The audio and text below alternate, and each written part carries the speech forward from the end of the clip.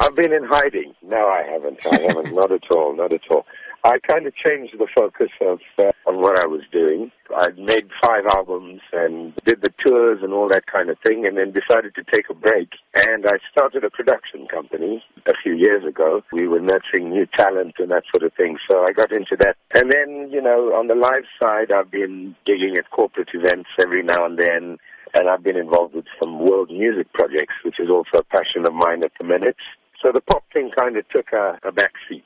Looking to the future now, are you planning to release any tracks soon? Well, I hope so, and I'll never say never, but I've been scoring some stuff for documentaries and for film and that kind of thing. So it kind of takes the time away from me to make albums, although I am still a songwriter. But you never know, I might just put a collection of songs together and record them sooner than later. So hopefully we can talk to each other about a new project.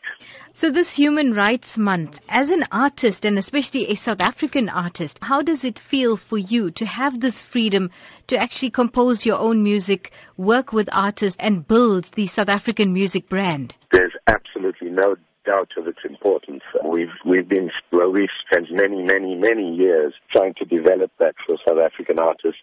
I work on a foundation called Music for the Children, where we encourage South African artists to get involved in sort of social projects. People come together, musicians come together in this country. It's absolutely fantastic. I don't think you get that very much anywhere else in the world. So very important month, very important time. But I believe in every month is Human Rights Month kind of thing.